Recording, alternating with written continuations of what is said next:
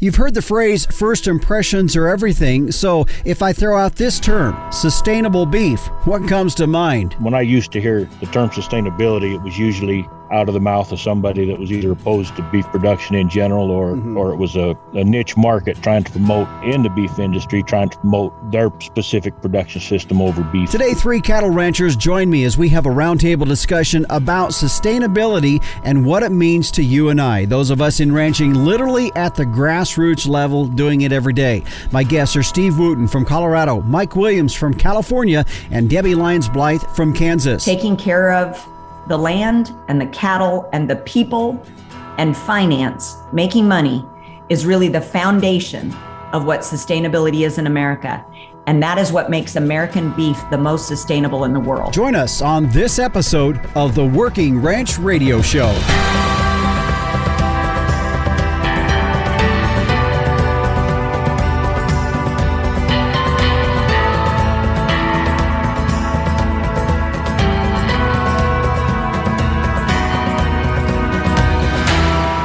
And we welcome you back here again to another episode of the Working Ranch Radio Show. I'm Justin Mills. We're glad to have you joining us. This is episode 71.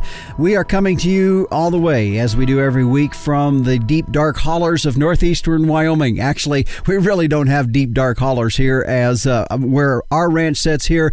We are just on the western edge of the Black Hills. In fact, literally, folks, my house is just in the trees, what I would literally call the edge of the Black Hills of Wyoming, as it stretches over into South Dakota as well. But nevertheless, as we kind of come out of a weekend where we got some snow. Now, it's not a far-fetched thing to get snow in Wyoming in May, but it's always kind of put you in a little bit of a lurch. For us, we calve in May, so we're right in the middle of calving. We're just approaching maybe a little over the halfway mark of calving, and you hate to have to go through those kind of conditions when you got new calves on the ground, but nevertheless, it's what ranching is. It's what we deal with, and we're out there dealing with it. So on our program today, we're going to be talking about sustainability and more specifically sustainable beef and the product that we end up selling to producers across the country. And really that term, though, we've had folks on our show in the past. In fact, if you want to go back in some of our previous shows,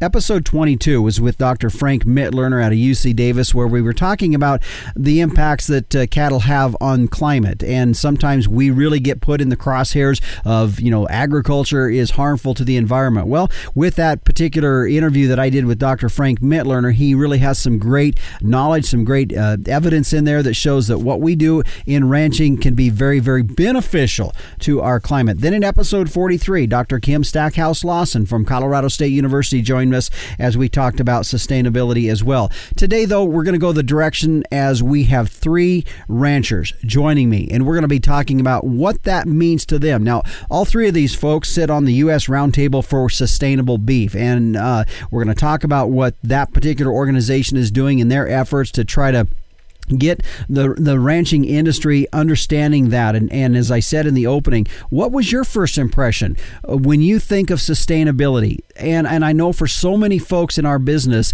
there's probably a lot of negative connotations, but I think also, really, there's a part of that we've been doing all along. It's just how we embrace it and how we want to view that. And so I'm pleased to have today with us Debbie Lyons Blythe, who's with Blythe Family Farms out of White City, Kansas. She will be joining us. She's the current chairperson of the U.S. Roundtable for Sustainable Beef. Also joining us will be Steve Wooten with Beatty Canyon Ranch out of Kim, Colorado. He's their previous chairman. And Mike Williams with Diamond W Cattle Company out of Los Angeles County, California. So we've got folks from all across the country that will be joining us as we talk about this from our perspective, from our, as a rancher myself, and as you all listening, from those of us ranching and producing and providing the beef to our country and into the world.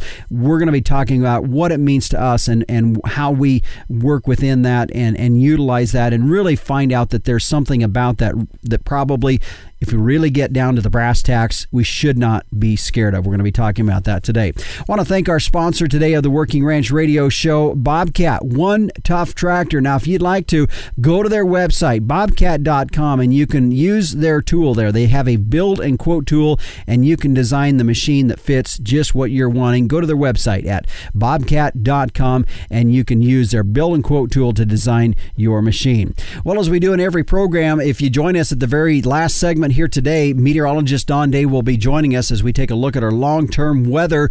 What's it look like for the southern part of the country? Are they going to see a reprieve from those hot temperatures? And will we continue to see moisture across the northern tier? We're going to talk about that with meteorologist Don Day. Right now, let's check in with the captain, publisher, and editor of Working Ranch Magazine for this week's edition of Tim's 2 Cents. Hey, Justin, all you good folks out there in Radioland, I'm on deadline today. I want to make this short and sweet. Go check on your neighbor. Find out what they're doing, how they're doing. Call somebody in your family that you haven't talked to in a long time. Text them. Go on their Facebook page. Find out how they're doing. Make them feel good. It'll make you feel good. That's my 2 cents. I got to get back to work. Catch you later, Justin. All right, thanks, Captain. And yeah, I was wondering whether or not you were going to be able to drop in for this week's Tim's 2 Cents, as I knew there was another edition of Working Ranch Magazine getting ready to head to print. And folks, if you don't have a subscription yet to Working Ranch Magazine, it's pretty simple. If you go to the website at workingranchmag.com, you'll find a way to subscribe there. Also, you kind of get a taste of what the magazine is all about and why ranchers from all across the country, no matter shape, size, or whatever element you're in, find this magazine to be one of the most useful and beneficial publications that they can get in every copy that hits their mailboxes. So be sure to check it out at workingranchmag.com. Well, stay with us. Coming up, we're going to get into our featured topic for this week as 3 ranchers from all across the country as we sit down in a roundtable discussion to talk about sustainability. We'll get into it when we come back on the Working Ranch Radio Show. Living in the country means working in the country, and that calls for a tough tractor. Well, Bobcat has 15 models in its compact tractor lineup from 21 to 58 horsepower. With the help of your local Bobcat dealer, you'll find a perfect match for your property and to-do list. Get a look at all the different models at bobcat.com, and while you're there, use the Build and Quote tool to design your ideal machine. Get yourself one tough tractor from one tough animal. Bobcat. Visit bobcat.com.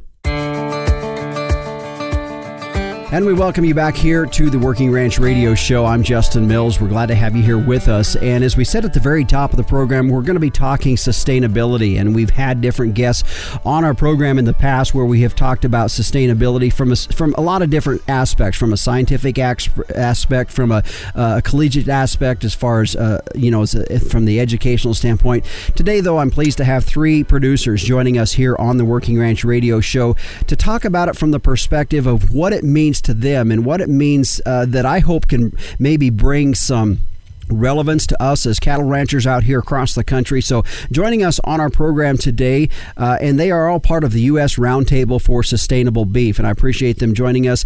And Debbie Lyons Blythe with Blythe Family Farms, she is the current chairperson. She will be joining us. Also, Steve Wooten, who's the previous chair of the U.S. Roundtable for Sustainable Beef with Beatty Canyon Ranch out of Kim, Colorado. He's also president of the Colorado Cattlemen's Association. And Mike Williams, who's with Diamond W Cattle Company out of Los Angeles County, California. So as you can tell, folks, we do have our guests joining us from all across the country. And to you 3, we appreciate you being here on the Working Ranch Radio Show.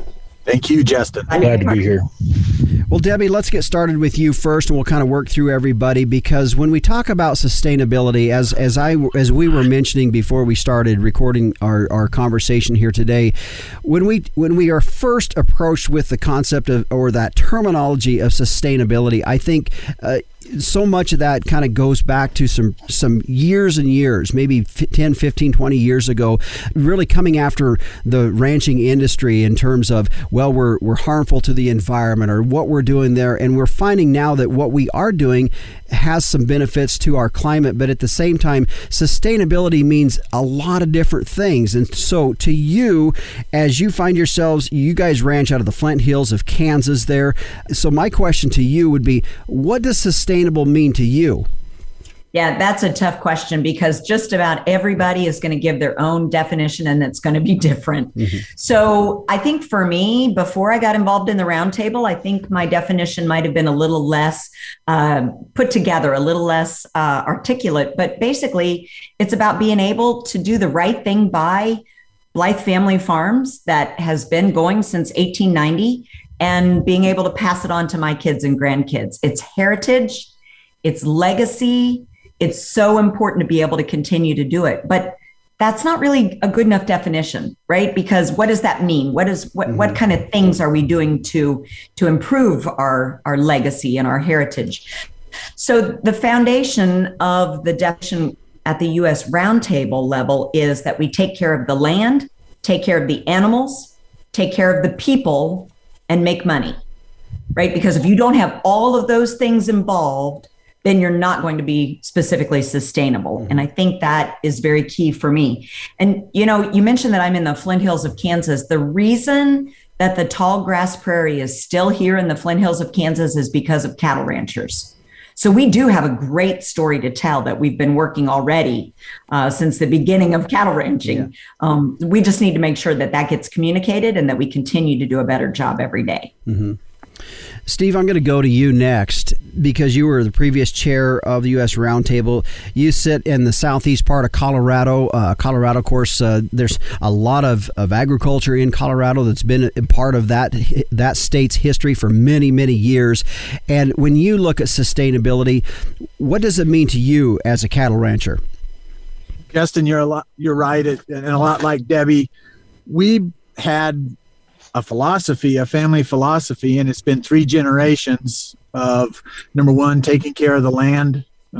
It was taught by my grandparents and by my previous generation, and now we're in a situation where we're sharing that. And so it wasn't called sustainability. It was good practices. It was an awareness. But then came the evolution of the consumer paying attention to what's going on, and then having the ability to access information quickly. And so the term sustainability, whether you like it or not, it is a term that's here to stay. And what we've done with the U.S. Roundtable for Sustainable Beef, with our goals and the work that we've accomplished so far, is to frame sustainability as a definition within the beef industry from pasture to plate. And we will continue to do the things that we're doing, like so many other producers in Colorado, taking care of the land, taking care of the animals, a real, true, honest regard for animal welfare. But at the same time, there's tools out there that can help us hit that other leg of the table, and that's profit. And so within the goals of the U.S. Roundtable, we have shown methods and tools that they can access to increase the profitability of their operations. So when you take into account that we're all involved in school boards, the local fire department, as well as our personal businesses, we're involved in the social, environmental, and the profitability side of it. And it's just a factor now that is the time that we get to tell our story that offsets Beef's Long Shadow of a decade ago and the Eat Lancet report, which were all ideologically driven and not necessarily based on science. Mm-hmm. Mike, I want to go to you because you're in an area of the country that definitely probably in some ways maybe sets some pace for how society goes. And I know you as you find yourself in Los Angeles County, California, you're part of Diamond W Cattle Company there. And from a sustainability standpoint, you know, that terminology probably has a lot of different dynamics to it, as we've talked about already. But as you find yourself on the far western side of the country and a little bit more progressive in terms of way things are handled and the way things are dealt with, what does sustainability mean to you as you're part of Diamond W Cattle Company? Well, the term sustainability might be new to ranching, but the concept isn't, and it's something that ranchers have been doing for a long time, and part of that is learning and adapting when new technologies, when new knowledge comes along, when new business systems come along, and all that it gets incorporated into the concept of sustainability or survivability as a ranch, and passing that information on. And to your point on one of there's some challenges of trying to ranch near major metropolitan areas, but there are also a lot of opportunities. And I found that in my contact with people from a more urban environment, that they just want to know that it's okay to eat beef. They like beef and they want to eat it. They just don't know much about it, and they want to know that they're not torturing animals or responsible for torturing animals or destroying the environment when they eat their food. And so, like the Round Table and other organizations provide an opportunity to help reach those consumers through the supply chain and through the retailers, and give them that reassurance and that confidence that they can eat our product with a good, clear conscience. Mm-hmm. I think it's interesting to hear your guys' different perspectives on that question, because I honestly kind of felt I heard three different unique answers, which is, I think, one of the things that makes this issue of sustainability kind of really confusing to our industry. And so I'm going to throw this question out, and I don't know who wants to answer this, but and maybe we should have started back to this, but in your opinion, why do you think our industry has kind of some concern when they hear the terminology sustainability? Why is there some concern? I think the concern is mostly based at the producer level. Yes, there are some concerns throughout the live animal side of it, and then it changes entirely. And at us on the ground, raising cattle, taking care of stockers and feeding cattle, the fear is this going to be regulatory? And is this going to result in drastic changes to my management that I have to do in order to comply with those regulations? And so getting that message out that everything that was designed in the beef industry supply chain in the Round Table was voluntary, informational, and there as a set of tools in the toolbox called our framework that producers can access to try to help make their business more sustainable, more profitable. So I think the concerns are regulatory, not so much distrusting the Round Table or the people that serve on the Round Table. It's that underlying, it's tough enough to operate a business at 1 or 2% margin and find yourself being in compliance with air particle, which just got shot down in Colorado, but we had a bill in Colorado that our dust particles out here in the plains of Colorado would have been out of compliance with EPA air quality standards, but agriculture was exempt and should be exempt. And so those are the kind of worries they have as they see something new coming. Is it going to be advantageous to me, or is it going to be burdensome to me? Mm-hmm. And I might just add on to that, Steve. I totally agree with you. I think that at the beginning of all of the sustainability conversations, it was exactly opposite of the way that it should start happening. So it began top down. The conversations around climate change and taking care of the environment were starting at the corporate level or the government level instead of starting at the producer level. Mm-hmm. The people that are boots on the ground, we're the ones that they really should have been talking to from the very, very beginning.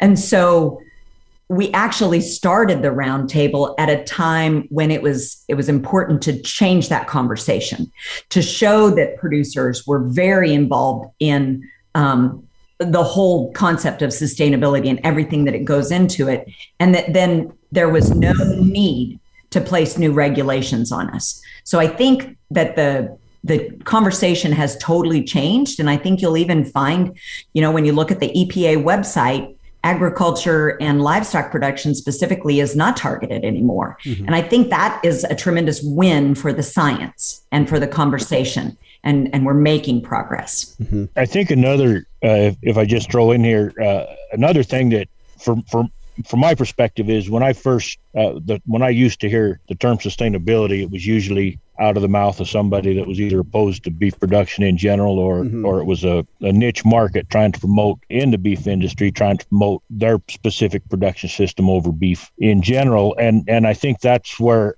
I think a lot of other producers got that kind of bad taste in their mouth about that term. But I think like Debbie said, I think that's changing.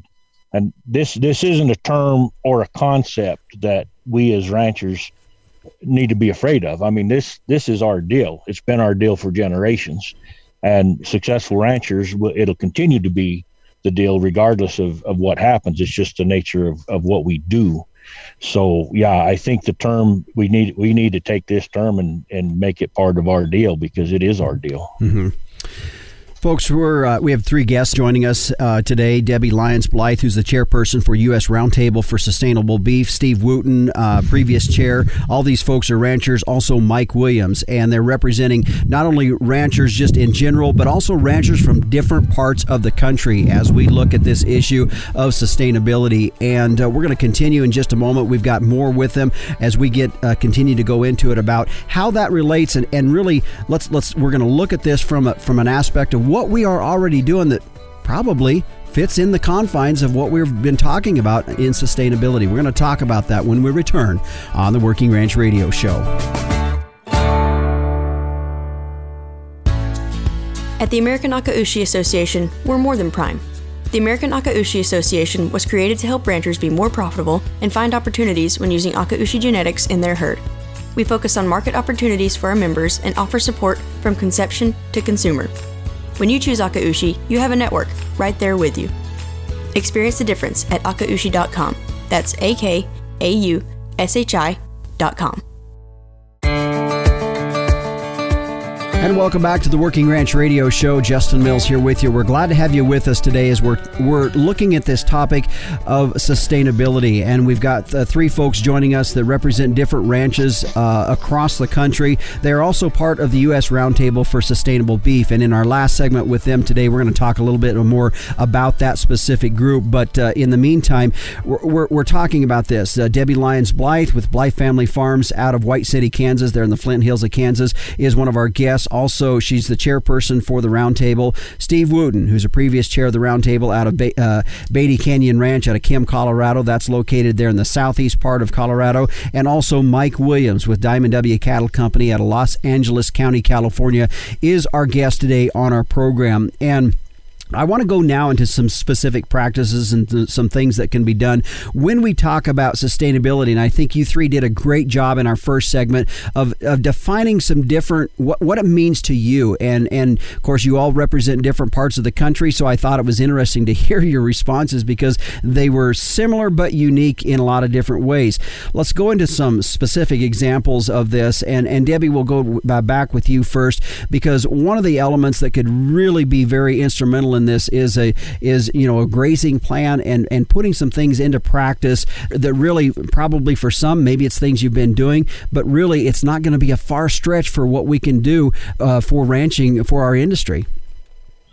You're exactly right. So when the conversation around sustainability first got started was very much check boxes. Do you do this? Do you do that? Do you, just comparing across the country and having the same check boxes. And we realized that really isn't anything that's going to work. So you have to come up with a way to impact the sustainability, or specifically the land, the air quality, greenhouse gases, water, all of that. You have to find a way to impact it that is appropriate across the country. And the foundational question that we settled on is, do you or your ranch, do you have a grazing management plan, and how formal is it? Mm-hmm. So we do here in the Flint Hills of Kansas, because it is a written grazing management plan, because we are partially transitioning to our next generation. And to be honest, that's a great way to transition knowledge to the next generation. I'm working every day with my 27-year-old son, and I'm not going to say that he listens to everything that his mother says, even though we get along really well. But if it's written down, he will have that to refer to for the rest of his life, right? So we have found, though, the more formal and the more information you have about how you manage your land, the better you are at managing your water resources, your land resources, and even air and greenhouse gas emissions, but not necessarily in terms of emissions, but we are sequestering carbon. And that is one of the tremendous values that we have with the cow, is that they are eating the grass that nothing else can eat. Many times the grass is being grown, especially in the western half of the United States, on land that can't grow crops. And we are able to utilize that land. And then by photosynthesis, we are sequestering carbon, and it happens better when cattle are eating the grass. We sequester more carbon. So that's the foundation of what we've set up at the Roundtable for Sustainable Beef is, do you have a grazing management plan? Steve, I want to go to you next on this, because when I hear Debbie say that, and there's a lot of element to that I think is extremely beneficial in taking the time to sit down and come up with that plan. There's guys that's going to say that, you know what, I don't have it written down, it's all in my head.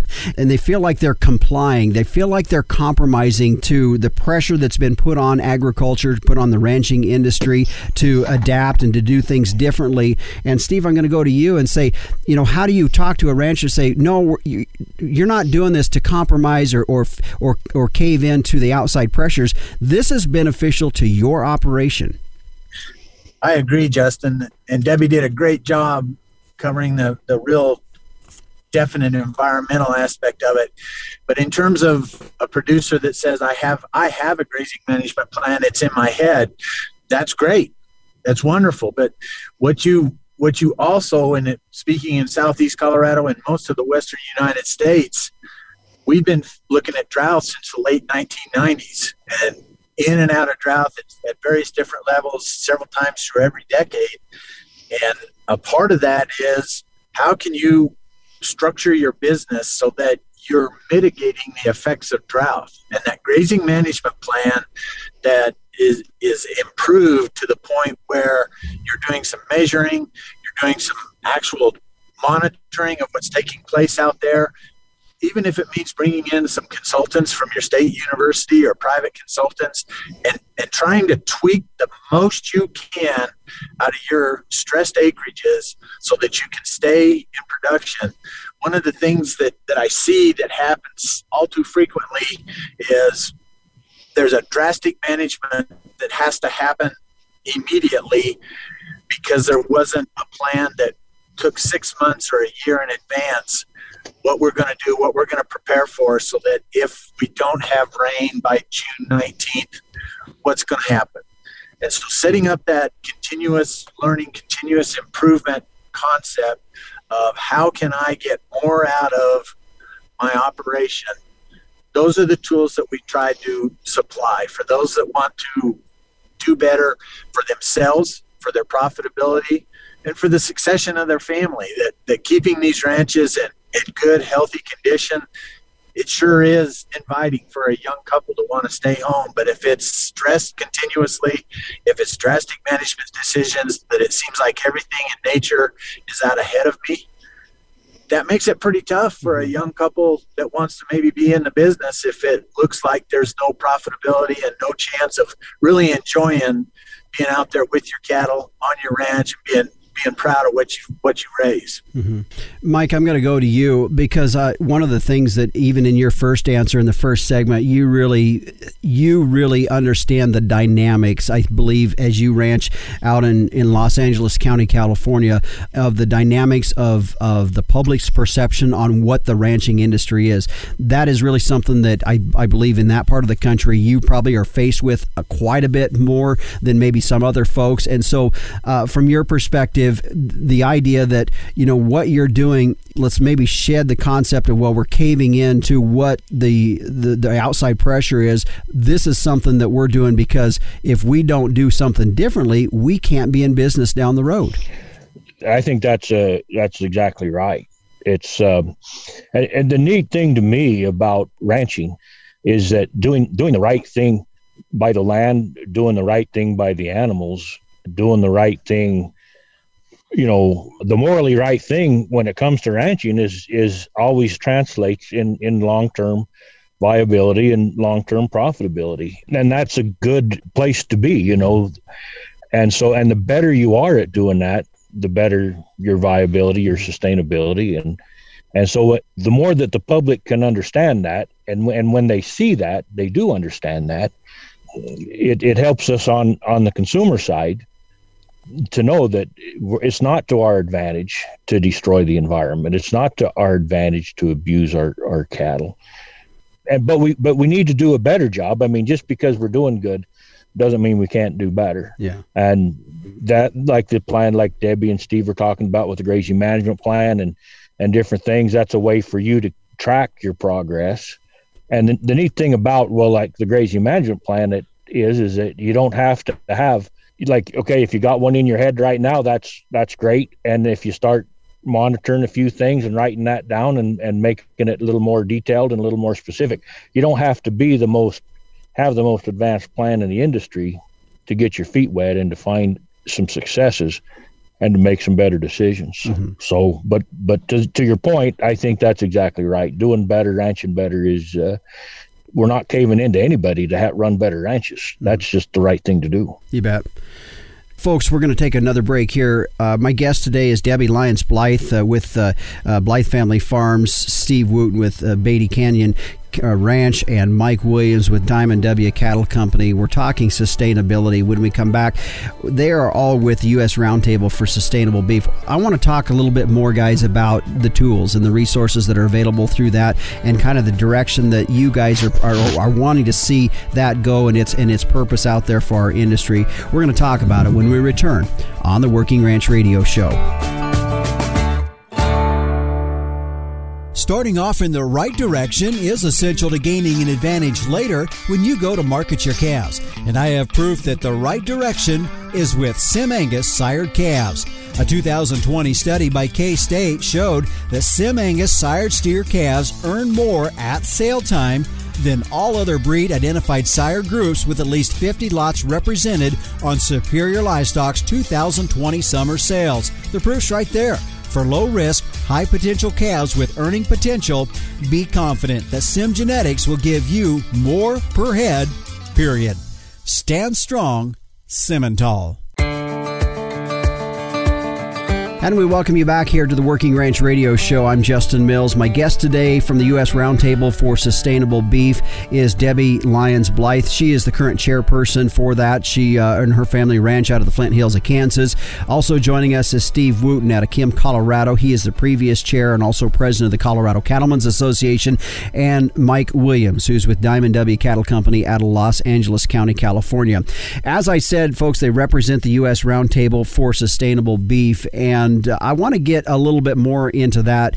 All of you have referred to some of the tools and some of the things, the intentions of what that organization is trying to do with this. And so I want to talk about some of these tools. Mike Williams, we'll go to you there. As we said, he's out of Los Angeles County, California. Mike, what are some of the tools that you're implementing, that you're using, that's really kind of come out of this whole U.S. Roundtable for Sustainable Beef? Well, one of the things that they do, that the Roundtable's been doing, is they support projects that it will enhance beef production and the sustainability of beef and ongoing research. And one of the things we were doing here that was supported by the Roundtable was stockmanship and using stockmanship in pasture management. We were doing some research on that and in how to get more out of your pasture and how to get more out of your cattle through better stockmanship and so we had a project that we recently presented on there at the Roundtable, and that's one of the things. But they're supporting projects from feed additives and other kind of research across the country, and that's a big factor in going forward. Is we want to make sure we get the best research, the best understanding of what works in beef cattle production, and what are some good systems and tools that ranchers can use to make them more productive. Mm-hmm. Steve, I want to go to you, and then Debbie, I think we'll wrap up with you. However, if at any point in time anybody wants to throw in a comment after a question, please don't hesitate to do that. With this U.S. Roundtable for Sustainable Beef, we were talking about this earlier, and that is that, as you guys have put together some ideas and some things, okay, here's some tools, here's some things that we can be implemented. You sat down at the table with some folks to run it by them that probably not very many ranch organizations have sit across the table from, and I want you to explain that a little bit. Sure, Justin. 6 years ago, when we stood up the U.S. Roundtable for Sustainable Beef to be a industry-wide, supply chain-wide organization, and that includes stockers, cow-calf producers, feedlots, packer processors, retailers, and then we said that's not complete.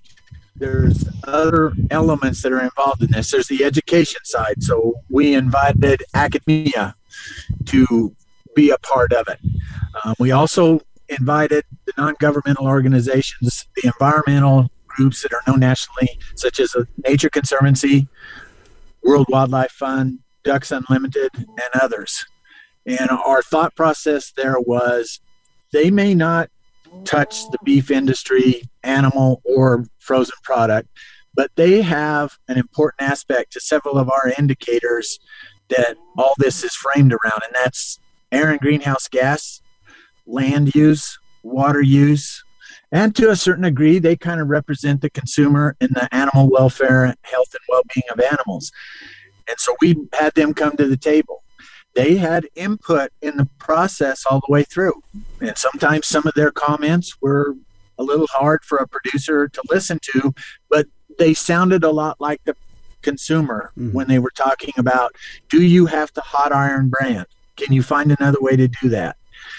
And the way we framed it and the way we designed it is every sector was in charge of making their own decisions. They could take input from the environmental groups, they could take input from the retailers, but when the cow-calf producers set their goals for land, water, air, greenhouse gas, employee safety, we were the final deciders on it. And in most cases, everybody's influence was taken into consideration and some level of it was met. Had we have not engaged that diverse group to help us reach our final outcome with these goals, we probably would have had a lot of criticism that we didn't allow important aspects to be presented and considered. And I felt like we did a great job, and we came away from the table learning more about the environmental groups and how they interact with the consumer. And they left, I know they left, fully understanding a lot more about the supply chain from a calf being born on a ranch to when it walks in those doors at the packer processor. That's an interesting thing, and I think sometimes we in our industry are kind of don't always want to sit across the table from the entities that have been really critical of us. So that's an interesting perspective that you brought to that. Debbie, I want to go to you because we've talked about this as you all represent the U.S. Roundtable for Sustainable Beef, and I want you to wrap this up as far as what this organization. We've talked about some of the things that it's doing. Steve just talked about some of the goals that each of the industry segments were responsible with trying to come up with. And so as you all represent the cattle industry, the ranching industry, as you both as a chairperson and both as a rancher yourself, what can we turn to to this organization as a rancher? What can we use this for? Justin, I think the foundation of the U.S. Roundtable for Sustainable Beef has always been to increase beef consumption in America. Everybody involved in the beef value chain can get behind that, and I definitely can as a cattle rancher. So if you keep that in mind as you sit around this literal round table with all of those different members that Steve outlined, I think you see that we are all truly working for the same thing, but doing it differently in each of our different sectors. We're focusing on maybe different ways to measure sustainability, to measure our impact across the beef value chain. I encourage people who are interested to learn a little bit more about what we've been doing, to go to our website. So it's the acronym U.S. Roundtable for Sustainable Beef, usrsb.org, and go to the resources tab. There are 2 different tools on that resources tab that are really excellent to get you involved in understanding what the conversation is around sustainability. And the first one is at the bottom of the page. It's the self-assessment tool. So that self-assessment tool will ask you just a series of questions. Specifically, you can click on the cow-calf sector. It's about 15, 16 questions. And it will then come up with a dial to tell you whether you are in the range of what we measure sustainability as, green, yellow, red. And it will give you an idea of what we have identified as how to measure sustainability. Now, we have that self-assessment tool for every sector. You could go click on the retail sector and see what we recommend they do to measure sustainability that impacts beef, right? So that tool doesn't save any information. We do not want to be the keeper of data. So we have just created this tool and you can use it and it doesn't save it whatsoever. The other thing on that page, though, that I really want people to look at is at the top of the page, they're called outreach modules. And once again, they're available for each sector. There are some interactive videos. They ask questions. It's in a bit of a format that can keep your interest, and it will give you more information specifically about what sustainability is. For example, there's a whole module about grazing management plans. So if you want to learn what a grazing management plan could be, we're not saying this is how it has to be, you listen to this module, but then you click on the more information link. And that will take you to a place where there are a lot of resources. So people have already been creating this. We don't need to recreate the wheel and put ourselves as the expert. Grazing management plans, you can find out about them from Extension, from land-grant universities, from some of these various environmental groups. A lot of different places are helping put together those grazing management plans. But so we have compiled a list of where to find that information. Those are these spectacular tools that will get everybody involved and interested in what it means to them. And I think if they go through those 2 tools, they will learn that really taking care of the land and the cattle and the people and finance, making money, is really the foundation of what sustainability is in America. And that is what makes American beef the most sustainable in the world. We've already done a great job, but we have to keep doing better and proving that we're doing better. Well, that's a good way to end it, and I appreciate my guest joining us here on our program today, Debbie Lyons Blythe, chairperson of the U.S. Roundtable for Sustainable Beef out of White City, Kansas. Also joining us is a previous chair, Steve Wooten, out of Kim, Colorado, and Mike Williams out of Los Angeles County, California.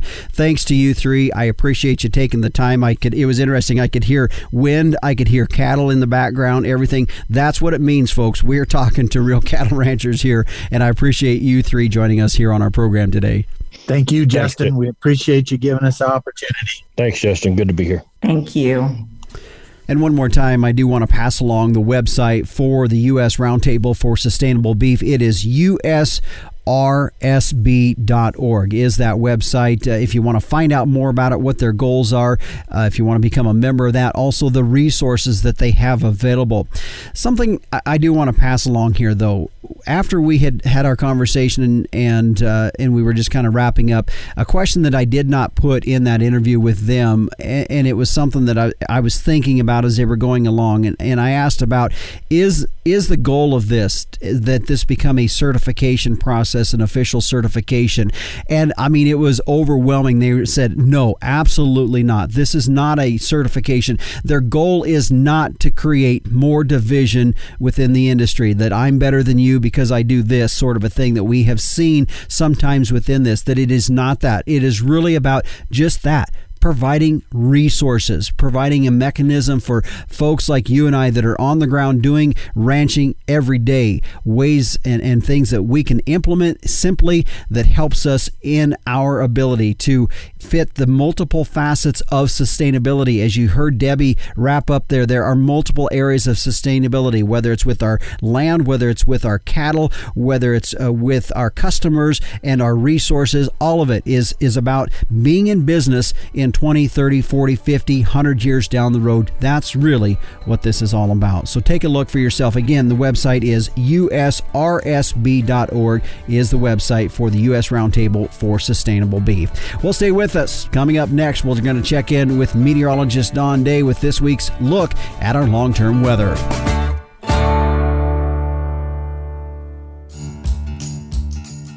Whoa, Herefords are the efficiency experts for a reason. In crossbreeding systems, Herefords boost pregnancy rates by 7% and add $30 per head in feed yard profitability. And Hereford genetics bring unrivaled hybrid vigor, longevity, and disposition. Now that'll stop you in your tracks. Come home to Hereford for more pounds, more calves, and more profit. Visit Hereford.org for a sale near you. And welcome back to the Working Ranch Radio Show as we take a look now at our long-term weather. Meteorologist Don Day joining us as you are on the road. Down in the southern part of the country, it has been hot and dry across fires in New Mexico, record high temperatures in Texas, and it looks like maybe here the start of this coming week, a little reprieve with that a bit. Yeah, certainly it has been hot from the desert states through the southern Rockies and into the southern plains. There's been a very strong southerly wind flow bringing desert air into those regions. However, the cold front that brought some snow to portions of the Intermountain West and some record cold temperatures, well, there's a good chunk of that cold air that is going to go, and it's going to be a good old-fashioned blue norther, Justin. We're going to have late Saturday, later into this next 3 or 4 days.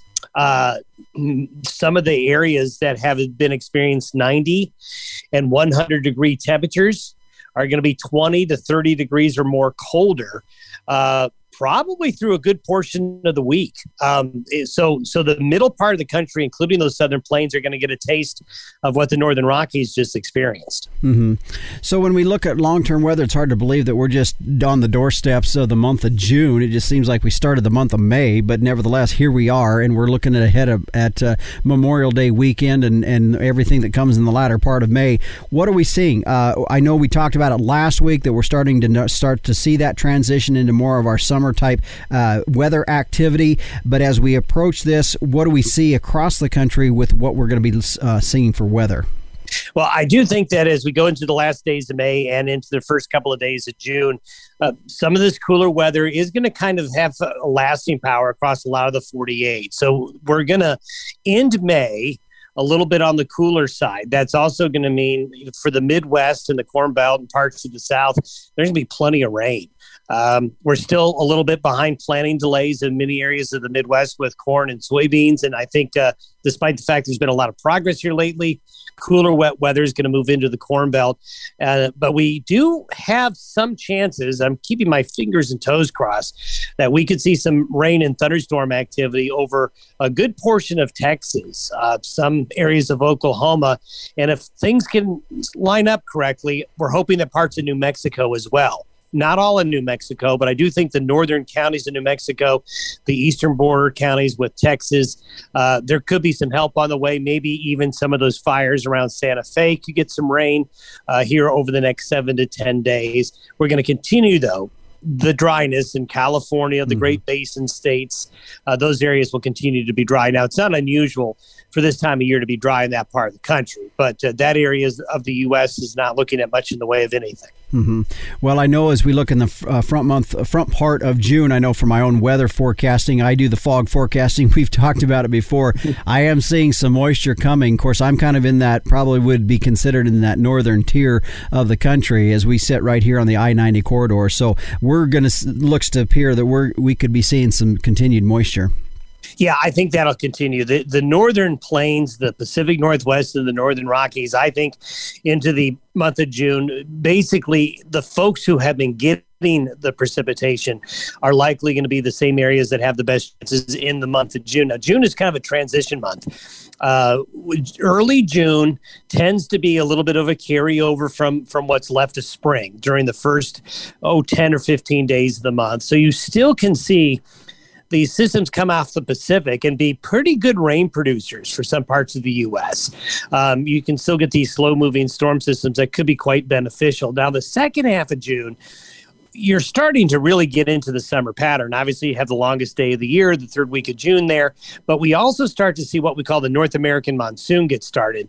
That's where we start to see that subtropical moisture come up out of Central America and Mexico and start to bring those thunderstorms that are so important to the desert Southwest, Arizona, New Mexico, Southern California, into southern Utah, southern Nevada.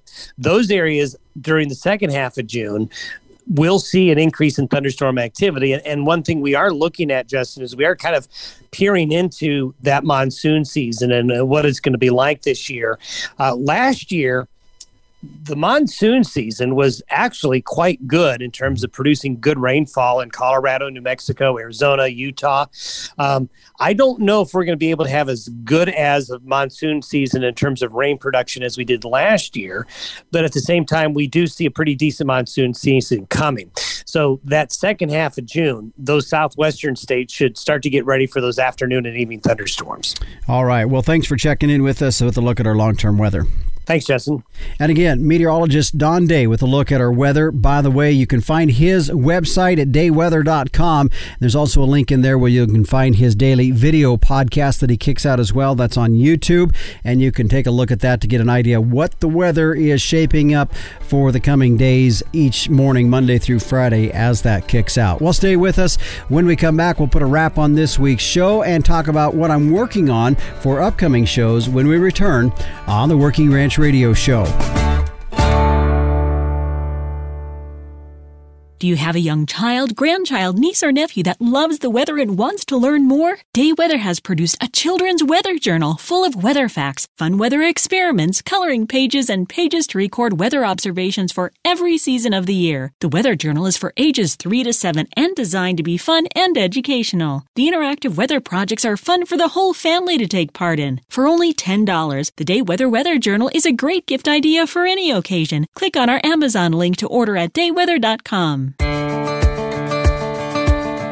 Well, before we head out here and close this episode down on the Working Ranch Radio Show, I did want to give you an idea of what we are working on for an upcoming episode, and that is addressing these higher fertilizer costs. Now, I know when I say that, some of you maybe aren't farmers so much as you are ranchers. Nevertheless, I think there's some element within that topic that will be beneficial to whether or not you farm or not. However, if you do, I think there's ways, and we're going to talk about that, and where we can utilize livestock, or cattle, or sheep, or goats, or whatever kind of livestock you have, might even be chickens, where you can utilize that natural fertilization and maybe cut down on some of these higher input costs that are really a part of our agricultural industry here for this year.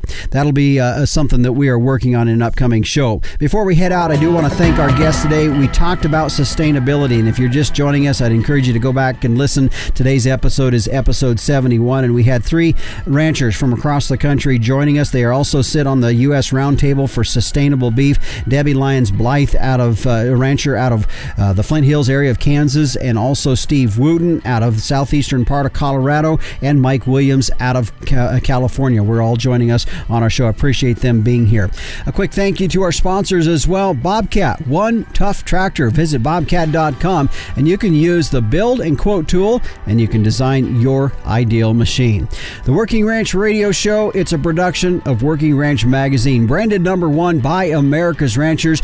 And if you don't have your subscription, you can simply start it by going to the website at workingranchmag.com, and you can start here today.